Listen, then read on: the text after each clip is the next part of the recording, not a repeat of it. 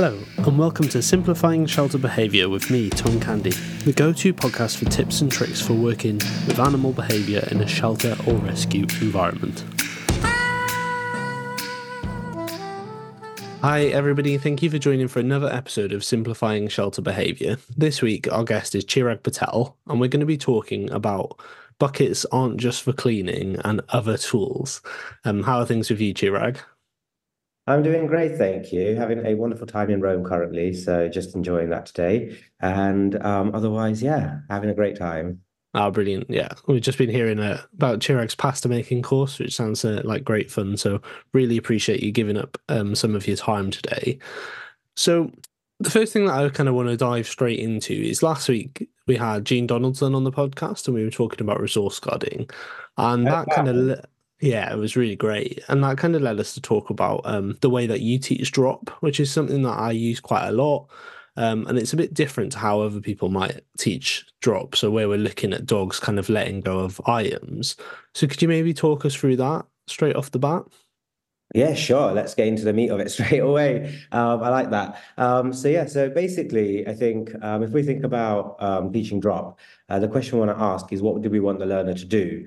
And when I started questioning how I train and what I'd been taught traditionally, I started to kind of sit down. And also when I started learning more about the field of behavior analysis and at large and what it actually means, I started questioning everything I do from that lens. And so when I started thinking, okay, if I want to teach a dog to drop something from their mouth, what do I currently do? And if I write down my sequence of events in an ABC format, so like an ABC, ABC, ABC, ABC, and write like a long chain of ABCs and then fill in all the different sort of situations, then what am I actually reinforcing? Am I using what kind of reinforcement am I using? Positive, negative?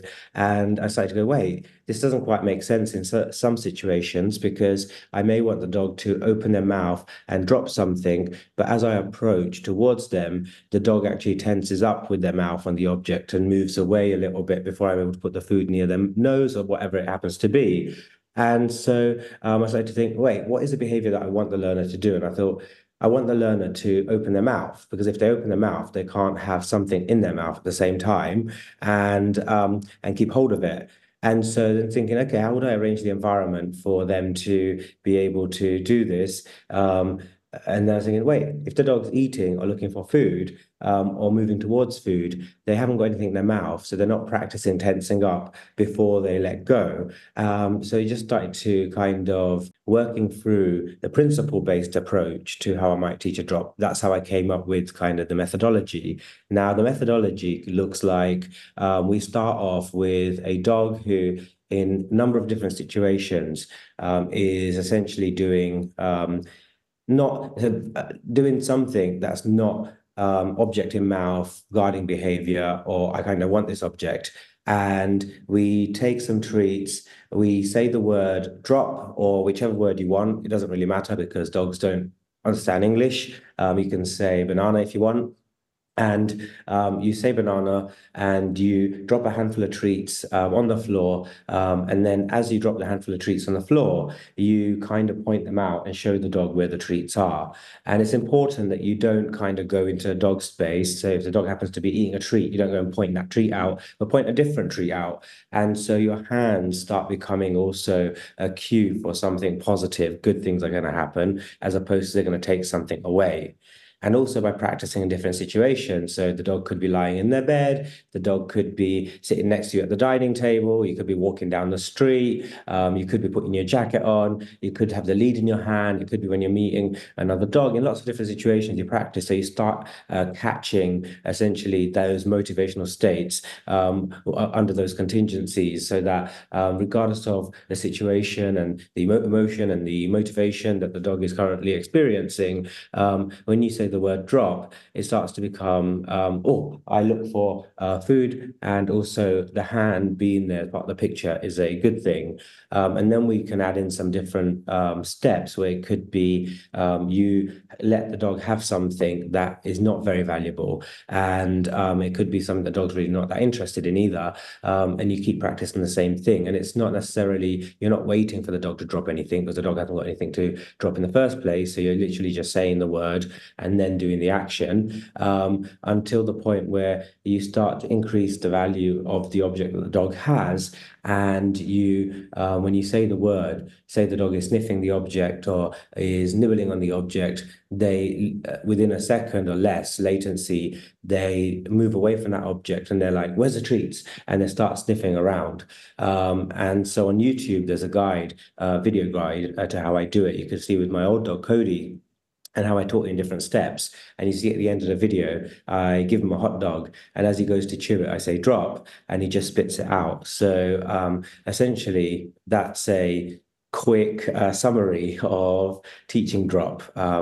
So yeah, what kind of questions do you have? Or do you think? Do you want to add any more to that, Tom? Yeah, no, that's really great. So I think part of the reason that I asked you to come on the podcast is I think your videos are probably some of the ones that I use most with sort of staff and adopters for dogs. And I think part of that is because you do such a brilliant job of breaking down the steps. And what I really like with the video with Cody, which we'll link, is like you start with like a bicycle helmet or a motorcycle helmet. So something that the dog just couldn't even pick up if they wanted to. And I think that's what is really great about you when you practice is you're kind of always thinking about how do we set the dog up, the learner up for success? How do we arrange the environment in a way that's just going to make it really beneficial for the dog and for the teacher? So yeah, it's just really great.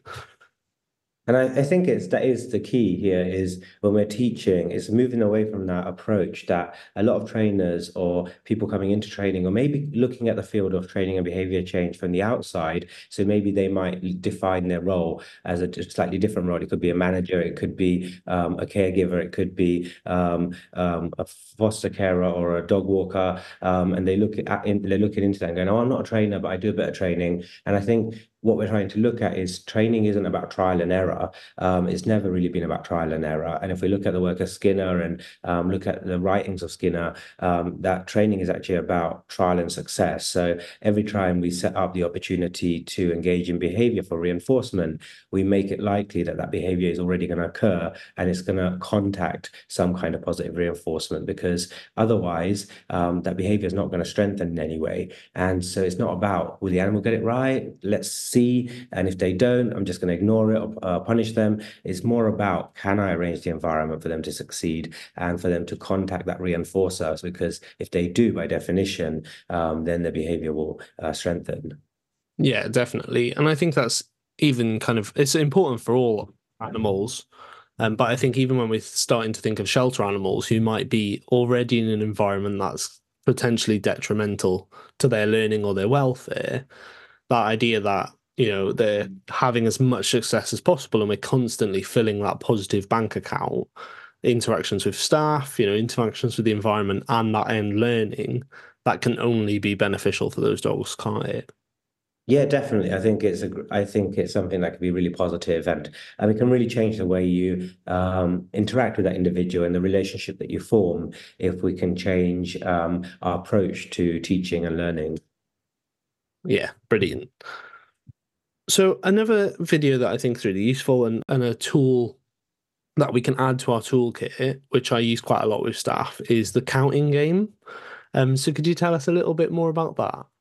Yeah, sure. So the counting game looks like you start to essentially count. So you say one, and you already have a handful of treats close by. And as you say one, you put a treat on the floor next to you or next to your shoe. And then I say two, and I place a treat next to my shoe. I say three, I place a treat next to my shoe.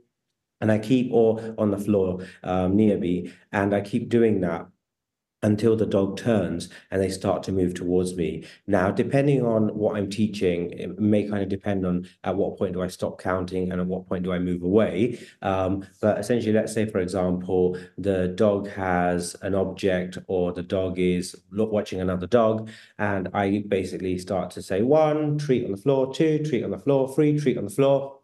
And the dog starts to turn and move in my direction towards the treats. I might stand up and just walk away, and the dog eats those treats. And as they finish, I just start saying one, put a treat on the floor, two. And you should find that what starts happening is as you say one or two, even if before you got to a count of six or seven, the dog is actually turning on the count of one. And with caregivers, sometimes if you're out walking and your dog sees another dog or they hear a sound, it can be easy for us to have a emotional experience and also focus on, oh my God, last time my dog lunged at the other dog and I'm going to need to hold the leash tight. This way, we could move away from educating the caregiver what we don't want them to do. Don't tighten the lead. Don't stand there stiff. We focus on what we want them to do. So it gives the caregiver a goal behavior, and also it gives the caregiver something to do that's easy and accessible for them. Usually within their learning repertoire, for most people, they can count to 10. And if they're busy counting to 10, they're less likely just standing there holding the leash tight. And for the dog, it removes potentially many poison cues or giving cues that are signals for reinforcers that you don't want to signal. So if previous learning has been, we see a dog and I say, Rover, watch me. No, don't do that, Rover. Rover, look at me. Rover, sit. Rover, target. And maybe they've learned, I target, I take the food, and then I bark and lunge again. This way, we remove saying the word target, which means touch my hand and then start barking again. And they start hearing this word one, two, three, which they haven't heard before. And so because most people don't train their dogs by counting, and so it's essentially a novel or a different sound for the dog, which doesn't mean or set the dog up to fail and actually maybe sets them up to succeed again. So it gives the caregiver something to do. It gives the dog new information. And then essentially you can transfer the cues. So I could say, Rover, come, one, two. If the dog is already coming when you say one, they just start learning that Rover come means the same as one. Or I can say Rover drop, one, or whatever it is that you're trying to teach by using a counting game. So that's a quick summary of the counting game. Yeah, no, perfect. I think it's just a really great sort of foundation exercise, isn't it? Because, like you said, you can then use it to transition into a multiple of different things. And for shelter, I find it quite useful for sort of introducing dogs to new adopters because, again, you've got the predictability, and exactly like you said, it gives adopters something to do, which I think is really important, particularly if you're working with a dog who might want a bit more distance when they first meet a new person. Often we kind of say, "Oh, please don't touch the dog yet," or just engage in conversation with me and kind of ignore the dog. And that's a really hard thing to do. It's the pink elephant, isn't it? Like if you say to somebody, "Don't think about a pink elephant," it's going to be one of the first things they think of. So it's a really nice exercise that again adds kind of a bit of predictability, a positive experience for that dog, and is thinking about the caregiver as well. Exactly, and I think that's such a key point. There is it adds predictability, and it also gives someone something what to do. So rather than saying "Don't touch my dog," it's like, could you just count some treats out on the floor? And the dog goes, "Oh, I know what that means." So essentially, because they've got a reinforcement history that cues predictive of positive reinforcement, the dog already looks more potentially more what we might label as confident, and also it gives the stranger something to do rather than reaching out and putting the treats in the dog's mouth or trying to touch the dog. And so it can have multiple functions. And even something like jumping up. If the dog's jumping up, rather than saying to the dog, get off, don't jump up, we just ask people as you walk into the front door or as a guest walks into your front door, or you walk into a kennel, you start counting. And very quickly, because the dog's head is down, the whole body weight is down. It's hard for a dog to have their body weight down and be jumping at the same time. And so you can even see a reduction in behaviors of jumping up, for example. And especially where we're focusing more on teaching people as trainers who focus on using as much positive reinforcement and minimizing aversives in their training. We're teaching people to set their learners up for success and to focus on reinforcing what we want rather than focusing on what we don't want. And so as positive reinforcement-based trainers, a lot of times we hear ourselves saying to people in puppy class, if your dog jumps up, ignore them. But we're essentially teaching them to focus on the behavior we don't want. And so rather than teaching that, let's focus on when you walk in, you start counting. And so it gives them something to do to set the learner up for success. And rather than teaching them, it's about the dog's got it wrong because they jumped up. So we ignore them. And I said, we might not be saying that, but that's what our caregiver is going to hear, or that's what maybe a person who's not a professional trainer may hear is my dog's got it wrong. So I have to tell them they're not getting a treat. And it's kind of giving the wrong message potentially, whereas we're trying to teach people to focus on what do you want your dog to do? Let's focus on setting them up for success rather than focusing on what's wrong in air quotes. Yeah, definitely. And I think going back to something you said about sort of when you've got a visitor coming over, you can ask them to do it as well. The simplicity of it means that anybody can do it. And I think, where we've got dogs in shelter where you're potentially being exposed to a couple of people during the day, like different handlers, maybe people from the training team, whatever it is then a consistent message that the dogs can be given from staff, regardless of, like you said, what we're trying to stop them doing or teach them to do, which is just going to help them settle into that environment and get the most out of their time. So it's definitely a really, really useful skill for people to kind of work on. And like you said, it's just simple. Like it just takes a couple of seconds. You don't even have to really do much setup. You just have some treats with you. You can do it anywhere and everywhere. Exactly. Keep it short and simple. I think the more we do that, and not just I think shelter work is in that forum is so important because often people are understaffed. Maybe there's more dogs than there are carers, and sometimes time is often people say time's restricted, and so if you can have something that's short and simple, can be really beneficial. But then that also translates or transfers to your doctors or dogs in homes because people have lives. They want to go shopping. They want to drop their kids to school. They have to get to work, do other things, drink their cocktails. And so not many everyday people want to spend hours and hours training their dogs. And so if we can just simplify it, I think it's going to help more dogs in the long term as well. Yeah, 100%, definitely. And I like your changed version of Kiss, a bit more kind of people friendly. So, sort of, yeah, the main kind of title for this episode is obviously buckets on just for cleaning. So can you maybe talk about what I probably mean by that? So yeah, so buckets, essentially the bucket game, and so the bucket game is a way for our dog or our learner to be able to have some control in an interaction. And so what that could look like is you could have a object. It could be a bucket. Now, but the name bucket game came from, well, essentially it was I was teaching at Tilly Farm for Sarah Fisher. And before that, let's backtrack a second. I was teaching a workshop, I think it was in LA, and I do an exercise with it used to be with a food bowl or with a plastic container. And I happened to go to a well-known shop, like a sort of big a supermarket type thing in the States, and they had on discount these cute little buckets. And so I bought them. They're easy to travel with, and I was using them in my workshops for the same kind of game and training procedure. And when I was teaching for Sarah, we did that, and Sarah was like, "What's that bucket game thing that you're doing the other day?" Or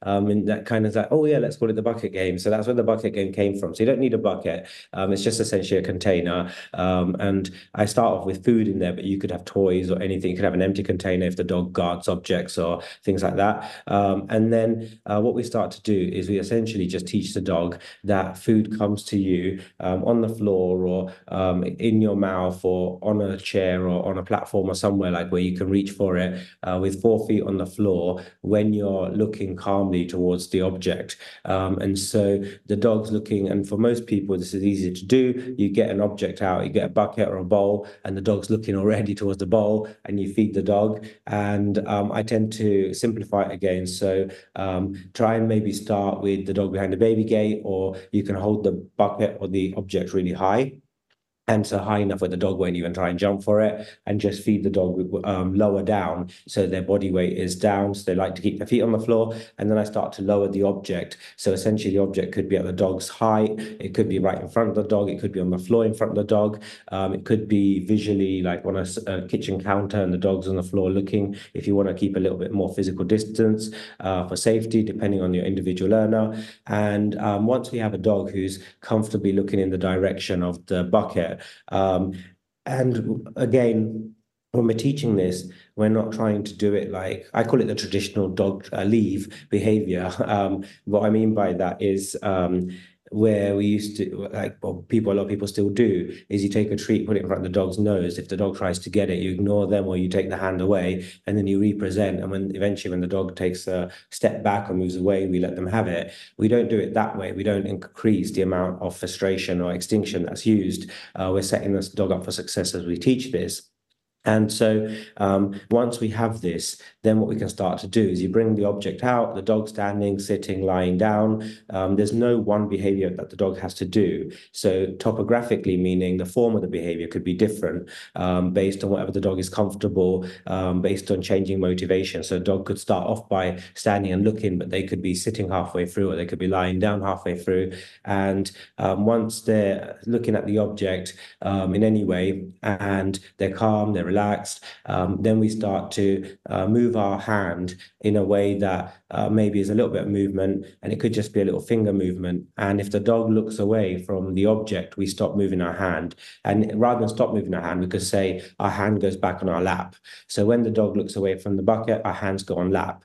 When the dog looks at bucket, we start to move our hands, and it could be waving in the air, approximating touches to the dog. It could be picking up an object next to the dog. So anytime dog looks at bucket, you move object, move your hand. Anytime dog looks away from the bucket, your hands go on your lap. And so essentially start to form some contingencies that are very predictable and clean and clear, that the learner goes, oh, every time I move my head towards the bucket, hands are going to move, objects are going to move, and I'm going to get given a treat. Anytime I turn my head away, I get people's hands go back on their laps. You can even also add other elements to this. So you could have like a bed or a blanket or a mat in the room. You could have a Kong toy away from you, so that if the dog goes to the bed or the blanket or the sofa, you also toss them a cookie. So it's not that the only way they can get a cookie is by standing there playing this game. They could also get it by going to the blanket next to a couple of steps away.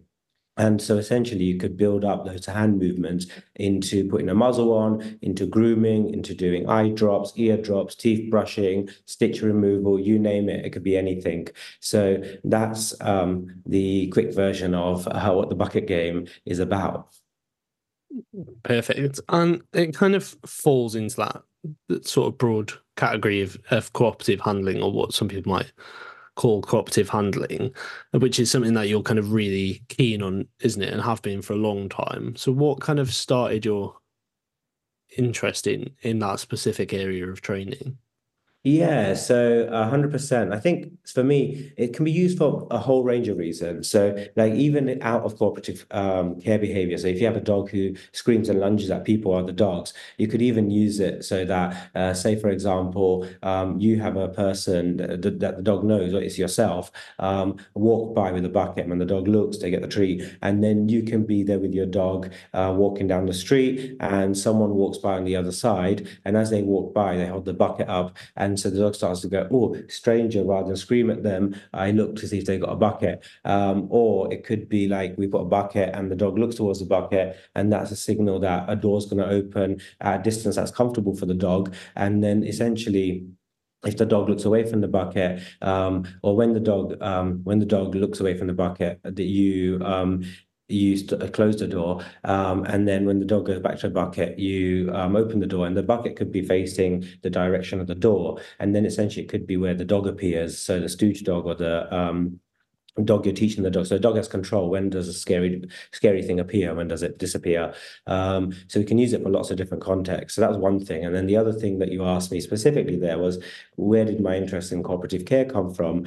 We had a family dog, a German Shepherd, who bit someone within a few weeks of getting him. And also at the vet, he would try and bite them. And so actually working with him got me really interested in, wait, can I use some of the stuff that we're doing with like using the training for sit and down and all these obediency type things? Can I use it for the vet behaviors? And also having hearing people like Ken Ramirez and other people who when you think about like Ken always or a lot of his talks, he starts off with the idea of, okay, where does his philosophies come from and what's important to him? And he goes, his belief is training should first and foremost, or training can be used for different reasons. You can have primary reasons, secondary reasons. Primary reasons are reasons that benefit the individual that you're teaching or training directly, whereas secondary reasons could benefit other species of that or other animals of that species, other individuals, people. So say I'm teaching a dog to do something. Does that benefit that individual in some way? Does it improve their life in the world they have to live in? Or is it that I'm doing it because it makes my life easier or makes it helps increase research? And so we should essentially first and foremost use training to benefit the individual that is being trained. And then we can use training for the larger purpose as well. And then the other aspect of it is when I think about it, all the research shows that dogs are beings that experience emotions. They feel pain. They have a very rich internal environment, and they don't have many choices or much control in life. So we choose that they're going to live with us. We choose the role that they're going to fulfill, whether it's substitute children or whether it's a guide dog or whether they end up in a rescue center. The dog really has no choice. And so even we could say, well, I rescued the dog. Maybe the dog should be grateful because I rescued them from a rescue center. But that's just all human thinking and human constructs. We call it rescue. The dog never asked to be put in that situation in the first place. The dog didn't say, come rescue me.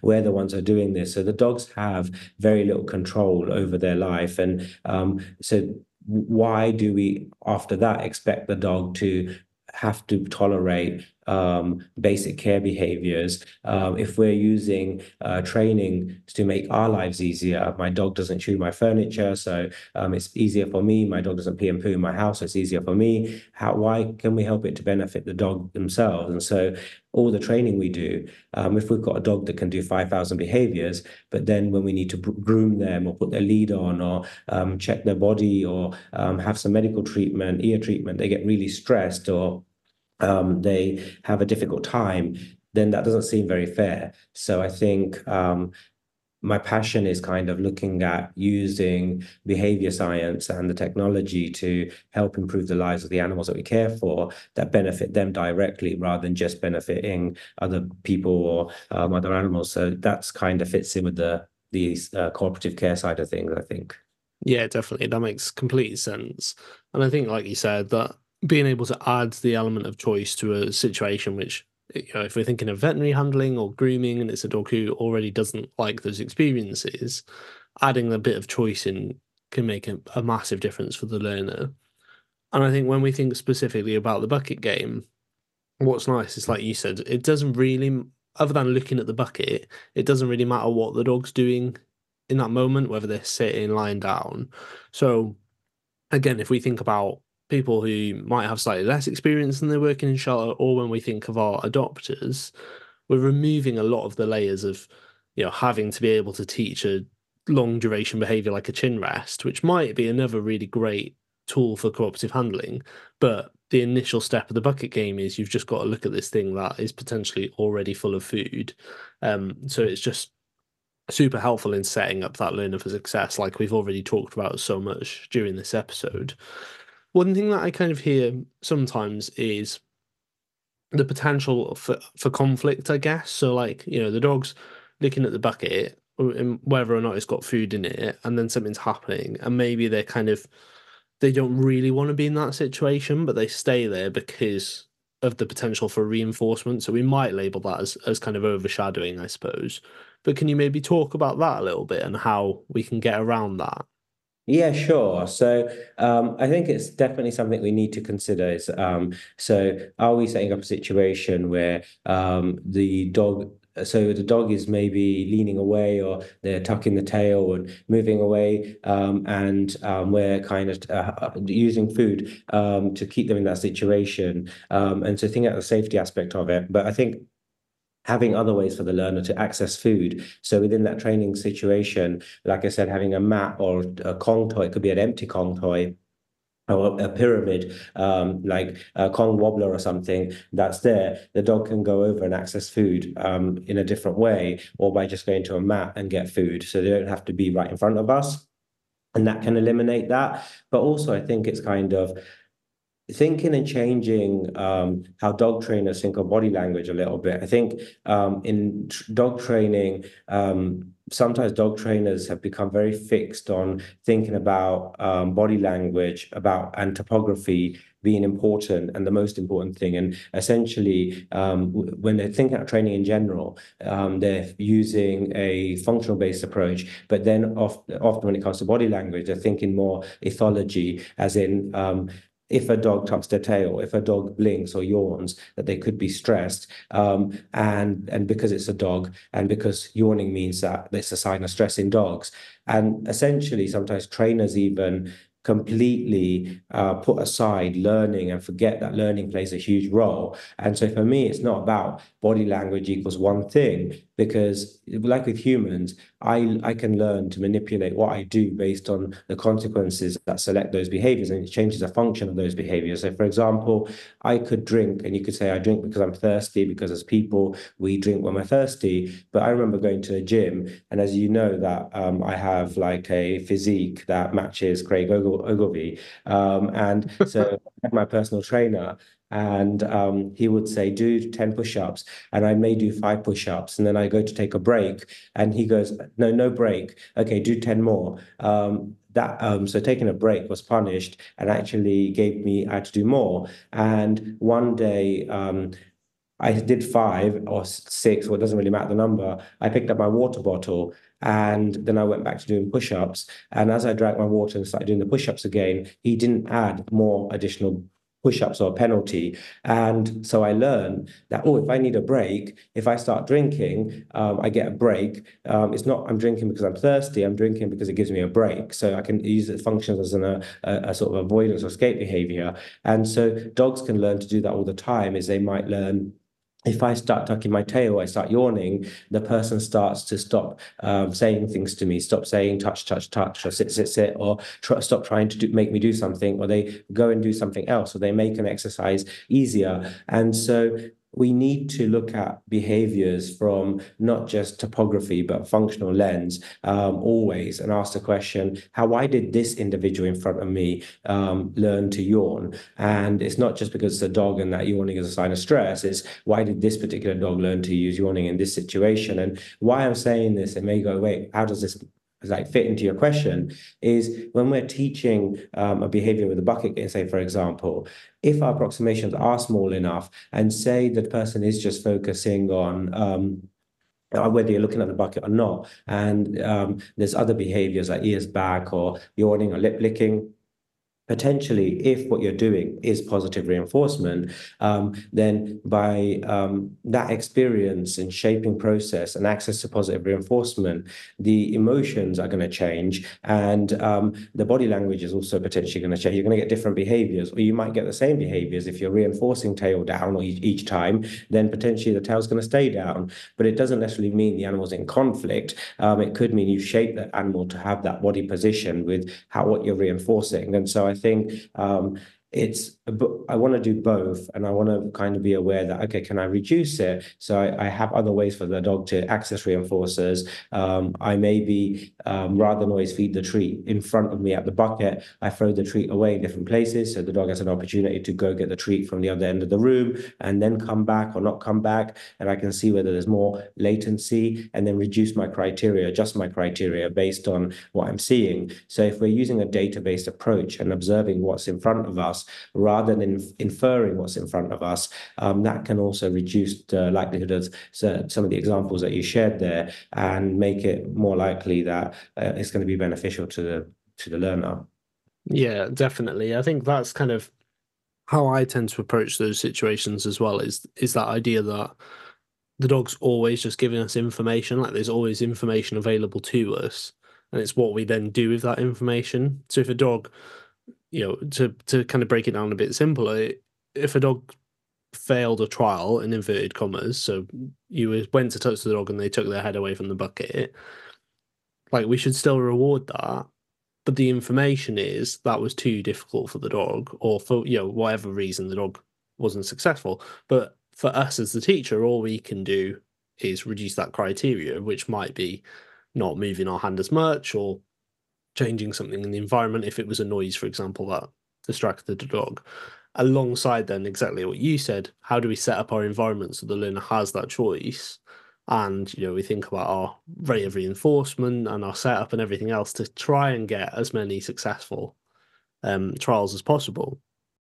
No, and I think like what you just said there about, so okay, the dog turns her head away. You cannot just withhold food, but you could throw the food on that mat or what, at the sofa or somewhere that's further away. And then I think we also have to, as trainers, I think so. Like we, I've been doing this for a while. Is like I use the word choice as well when I'm talking, but sometimes I don't define what I mean by choice. And I think as trainers, choice is a very sexy word, and with if you think about the culture in which we live and how choice is seen as a positive thing, and we should be empowering people and giving them more choices, but we never really ask the question, what is choice? And we kind of look at choice as being something that is like part of free will, and it's just that I'm making a choice. But is there really choice? What is choice? And that's a different whole, probably a podcast or conversation to go into. However, when we say the dog chose to look away or they chose to look this way, essentially that's just a learning. It's not just, but it's a learning history. It's selected through consequences, and there's cues in the environment that are evoking those behaviors, and that's based on those cues that become meaningful based on selection through consequences and learning, and also genetics and biology, and all of those factors. So those things are shaping what we're calling choice. Now, if we just go with, oh, the dog chooses to turn his head away when I pick up a bottle of eardrops, and we always put the eardrops down, or we always go, I'm going to take a step back, or the dog's always going to choose that. That's wherever consequences go, that's where behavior is going to go. And so I think we have to remember when we think about choice as well, is we don't go too fluffy. And I think that's one of the things that is happening now, is because I think along like a while back, we weren't thinking about choice and control. Like sometimes I think control might be a good way to think about it rather than choice, is how much control does a learner have in the situation, how much predictability, what do cues mean, but then always coming back to where does that come from? How do certain cues, certain changes in the environment mean things? It's what we're teaching the dog what it means by how we're setting up the environment. So if I reduce my criteria on one end, and I make it more likely that if the dog stays at the bucket when I move my hand just a millimeter, and they get more treats, and that's reinforcing, the dog's going to stay at the bucket more when I start to move my hand more. And so I think we want to think about empowering our learners. We do want to think about having maybe multiple cues available in the environment where the animal can access different options or different outcomes. You can walk away and go to a mat. You can stay at the bucket, but maybe think of it more scientifically rather than maybe more fluffy choice thing as well. So I think it's just important to remember that as well, because I think we've kind of sold choice a lot, and sometimes I think as trainers we think of it in a more fluffy way. Yeah, definitely. I often talk about it as sort of perceived choice. So, we want the animal to think that and we want the animal to have control of the environment, like you said. But particularly in shelter, often, we are kind of moving towards ideally rehoming those animals, and that sometimes means having to move forward with behavior modification. So we want that kind of perception of choice, so the animal feels good and is engaged in the session or whatever you're doing whilst kind of still moving towards the goal. And I think that kind of fits with all of the reasons that you've just talked about. And I was going to say, it just comes back to what we started with right at the beginning of the conversation, is about training being about trial and success over trial and error. Is if we start focusing on trial and success, we're kind of just going, okay, so what behavior do I want my learner to engage in under what conditions? How do I set the environment up for that behavior to be more likely to occur? And it could be one behavior I want when a child approaches. The dog can go to their crate, or they can go to a mat which is away from the child, and access reinforcers. And the dog can also stand, sniff the child's feet, or sit or lie down next to the child, and that can access reinforcers. And we make sure that both have reinforcing outcomes. And then under those conditions, both behaviors are available, we can start to think more that way, as opposed to, again, like we think, okay, like you say, perceived choice. And so training as trial and success is important over trial and error. Yeah, I love that. I think it's a really important part, isn't it? And we often focus on why things haven't gone right, which is also the right thing to do. But actually, if we put a little bit of time in forward planning and really thinking about how we set the environment up, like that, we're almost front loading, aren't we? So it might take slightly longer to start before you start your training, but you're probably going to hopefully move through that training better. And the learner is probably also going to have a better experience of that training, which is just as important as actually reaching that end goal. Exactly. Yeah, definitely. Brilliant. So just one last question then, because I think we've, sort of talked about some really great tools, but also some kind of wider behavior ideas. So the question that we kind of finish with everybody is sort of, what three top tips would you give for people working in shelter? And we normally do it kind of related to the topic. I think it's quite tricky with this one, so I don't know if you've got some general tips. Sure.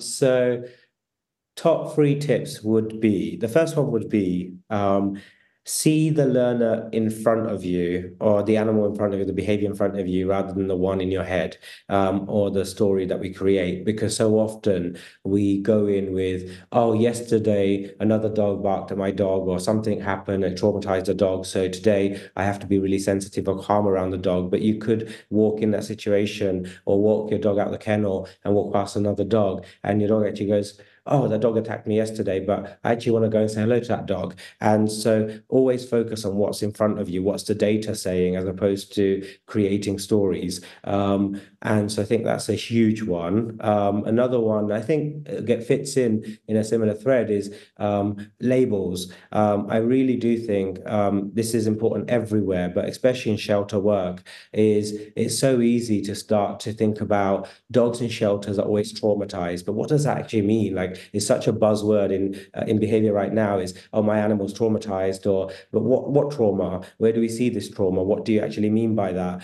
Is the dog really traumatized? How do we measure it? Or labels like, this is a rescue dog. Wait, what makes them different to any other dog on this planet? And just because they're a rescue dog, like a shelter dog, it could be that if you have a puppy in a shelter, they've actually accessed way more enrichment and socialization than a dog in a home bred by a breeder, where they may not have seen many people. So again, it can go both ways. But I think, what are those labels, and how are they influencing the way we're perceiving the world and the animal in front of us? So really, again, coming back to look at the learner in front, look at the behavior in front, be objective, and bring that head and the heart to the table. And then maybe for my third tip, let's think, what would I say my third tip would be?